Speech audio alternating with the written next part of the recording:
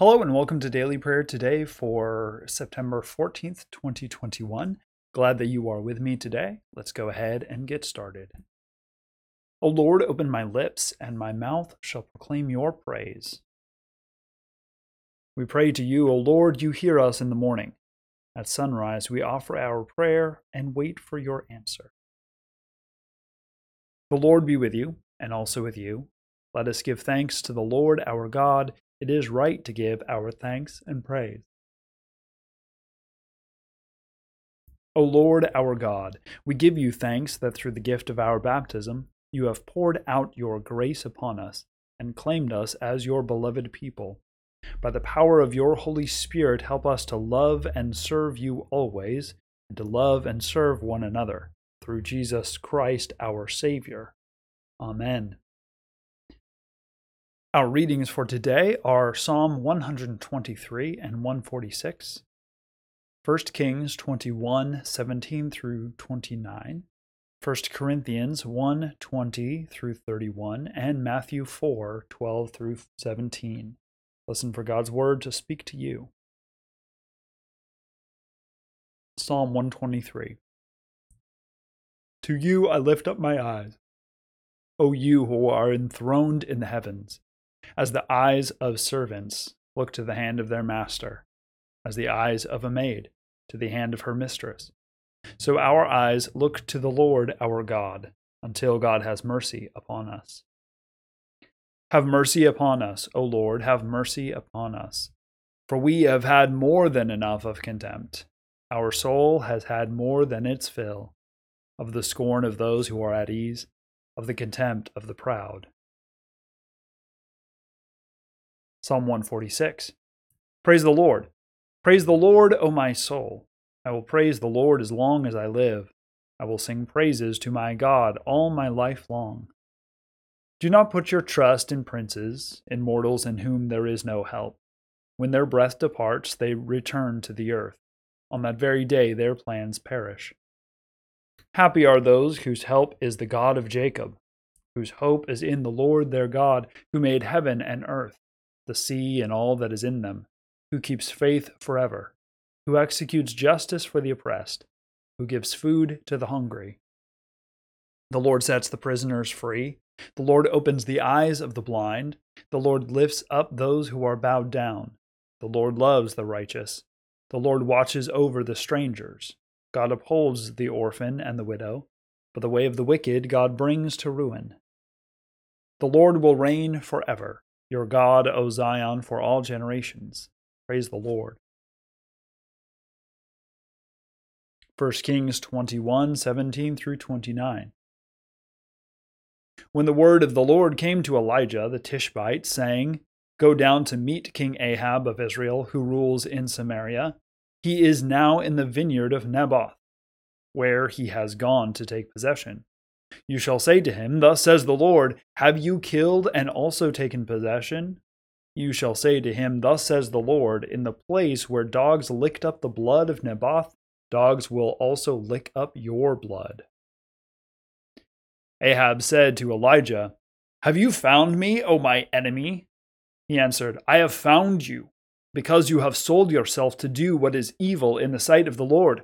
I will bring disaster on you. I will consume you, and will cut off from Ahab every male, bond or free in Israel. And I will make your house like the house of Jeroboam son of Nebat, and like the house of Baasha son of Ahijah, because you have provoked me to anger, and have caused Israel to sin. Also concerning Jezebel, the Lord said, The dog shall eat Jezebel within the bounds of Jezreel.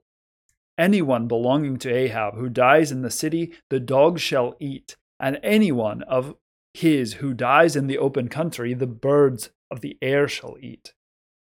Indeed, there was no one like Ahab, who sold himself to do what was evil in the sight of the Lord.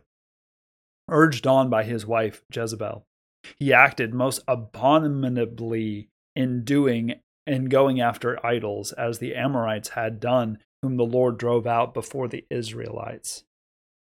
When Ahab heard those words, he tore his clothes and put sackcloth over his bare flesh. He fasted lay in the sackcloth, and went about dejectedly.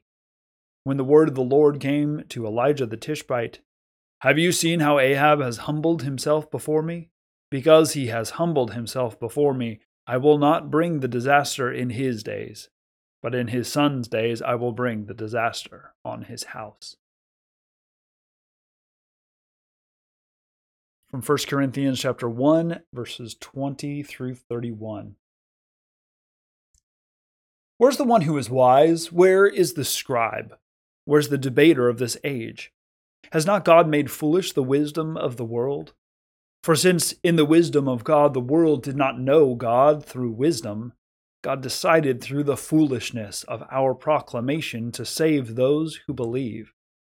For Jews demand signs and Greeks desire wisdom, but we proclaim Christ crucified, a stumbling block to Jews and foolishness to Gentiles. But to those who are the called, both Jews and Greeks, Christ the power of God and the wisdom of God. For God's foolishness is wiser than human wisdom, and God's weakness is stronger than human strength. Consider your own call, brothers and sisters, siblings. Not many of you were wise by human standards. Not many were powerful, not many were of noble birth. But God chose what is foolish in the world to shame the wise. God chose what is weak in the world to shame the strong.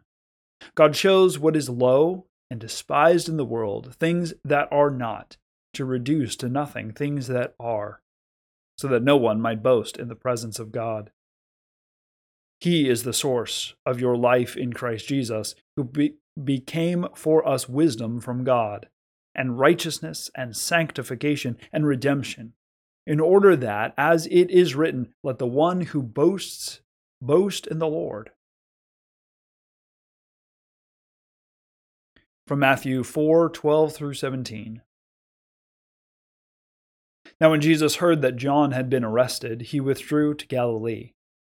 He left Nazareth and made his home in Capernaum by the sea, in the territory of Zebulun and Naphtali, so that what had been spoken through the prophet Isaiah might be fulfilled, land of Zebulun, land of Naphtali, on the road by the sea, across the Jordan, Galilee of the Gentiles. The people who sat in darkness have seen a great light. For those who sat in the region and shadow of death, light has dawned. From that time Jesus began to proclaim, "Repent, for the kingdom of heaven has come near." The word of the Lord. Thanks be to God. So, some great readings for today. We have, you may remember yesterday we talked about Ahab had wanted this vineyard that belonged to Naboth, and had asked for it, but he didn't want to give it up. And so he kind of went home and pouted. And Jezebel, his wife, went and conspired and had him killed. And so now Ahab has taken over this land. Well, when he gets there, he's inspecting this new vineyard of his that he has just acquired. And God sends Elijah to confront him and say, "You've taken this, right? You've taken this by blood. Because of this, all of these terrible things are going to happen to you. There's not going to be one child of yours that is left alive, whether slave or free." Right? The dogs are going to lick up your blood. And Jezebel, you know what? She's going to be eaten by dogs. Anyone who is your descendant is, if they were in the city, they're going to be eaten by dogs. If they're in the country, they're going to be eaten by birds. Therefore, they will not have a decent burial. And Ahab takes him seriously. Ahab pulls off his clothes and puts on sackcloth, and he mourns and he fasts. And we are told how terrible Ahab is. There's anyone who is as bad as he has been.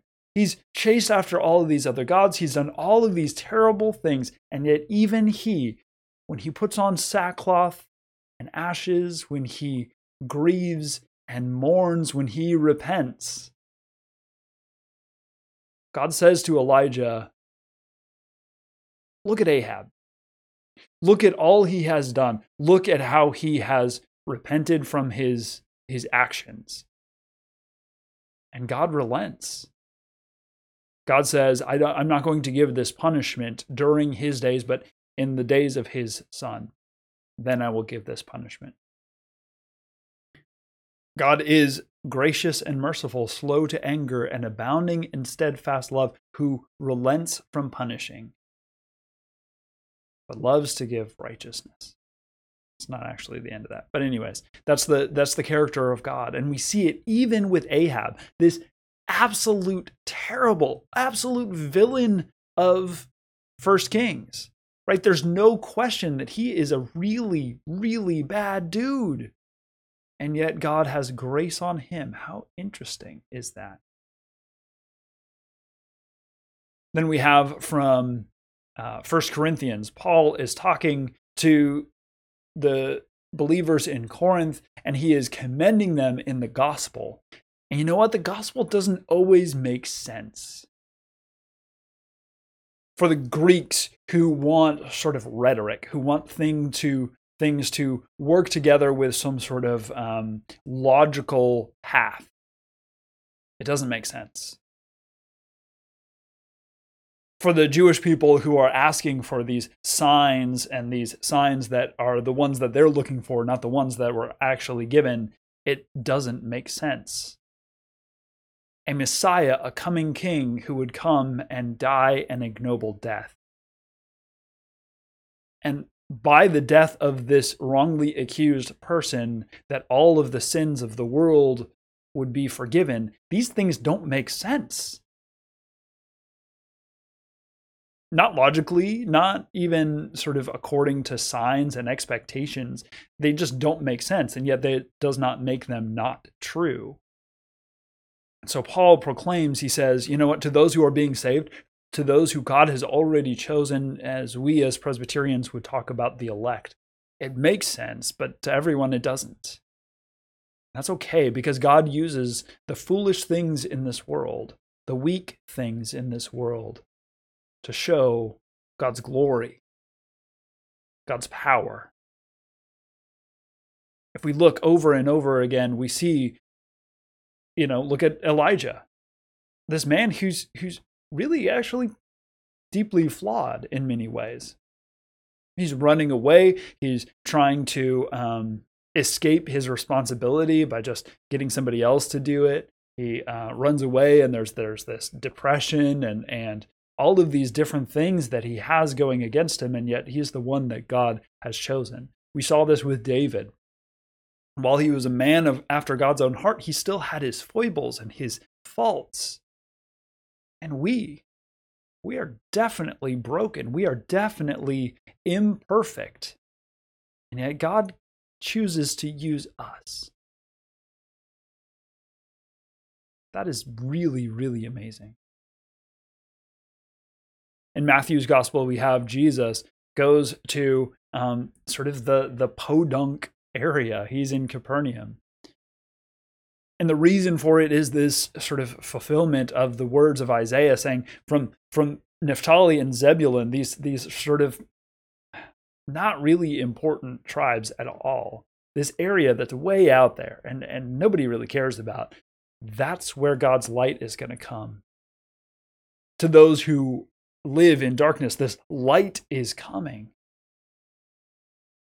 So Jesus goes and he is beginning his ministry, and he is preaching this very simple word, or this message: repent, for the kingdom of heaven is drawn near. And I say this a lot, but it bears repeating that this word repent, we have a very particular understanding of what that means. We usually hear it in sort of a Baptist preacher sense, right? Repent, turn from your wicked ways, all that sort of stuff. And that's part of what that means. But ultimately, this word repent, metanoia, is this turning around. Yes, it can be turning from our evil deeds, but it's also just turning our orientation, changing our focus. Instead of being focused on ourselves, instead of being focused on all the other many sort of gods and idols that we have in our world around us, to focus on the living God, to focus on Jesus Christ as the pioneer and perfecter of our faith, even though it doesn't make sense always. This is what it means to repent, to change our focus, to change our direction, so that God can be at work in and through us. This is the gospel, right? And when we focus on God, even though we're deeply flawed, like Ahab, right? We can focus on God. We can change our direction. We can repent from our ways. And God is gracious and merciful, slow to anger, and abounding in steadfast love. That is the gospel that we proclaim today and every day. Thanks be to God. Let us join our hearts together in prayer. Satisfy us with your love in the morning, and we will live this day in joy and praise. Eternal God, we rejoice this morning in the gift of life, which we have received by your grace and the new life you give in Jesus Christ. Especially we thank you for ministries of compassion, witness, and service.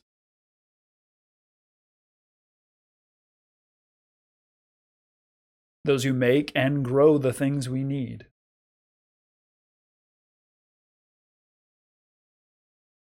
The communities in which we live.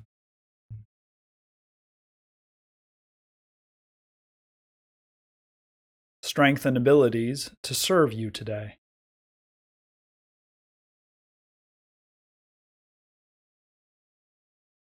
Indications of your love at work in the world.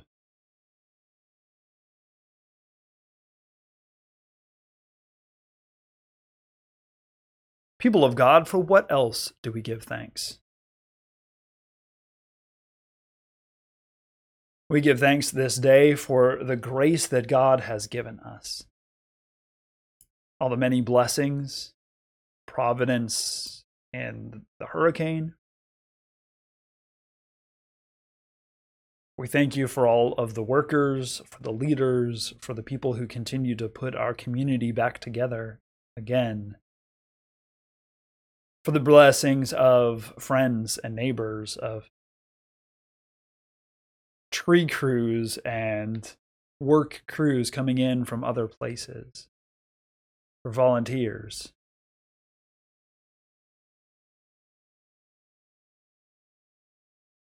God of grace, we offer our prayers for the needs of others and commit ourselves to serve them even as you have served us in Jesus Christ.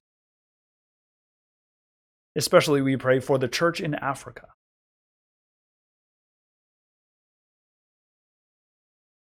The conservation of the soil, water, and air.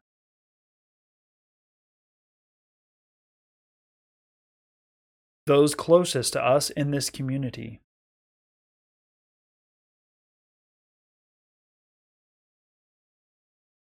Friends and relatives who are far away.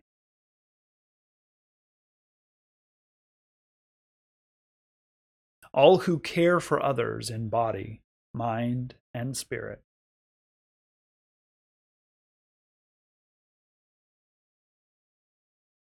People of God, for what else do we pray? We pray for the family and friends of James Kennedy Jr., who passed away on Friday. We pray for Lori, a sister to Lee, a friend of ours, who's in the hospital with COVID. We pray for members of the church who had some damage in their houses, for the Garlands, for Sandy, for the Wises, for the Frudenthals, for Margaret. We pray for play school teachers who also experienced substantial damage. Brittany, who lost most of her house. Michelle and Sharon. We pray for Gloria, who had 3 feet of water in her house. the Little Farms United Church of Christ, which sustained substantial damage. We also lift up Michelle, a friend of ours who lost her mother, and Erica, a friend of one of my friends, Patrick. With all of these prayers, we continue to lift up all the many prayers that are on our hearts and our minds. We pray for the 80 residents or former residents of Westminster Tower, which are currently being housed in a play school or in a playground gymnasium on the West Bank.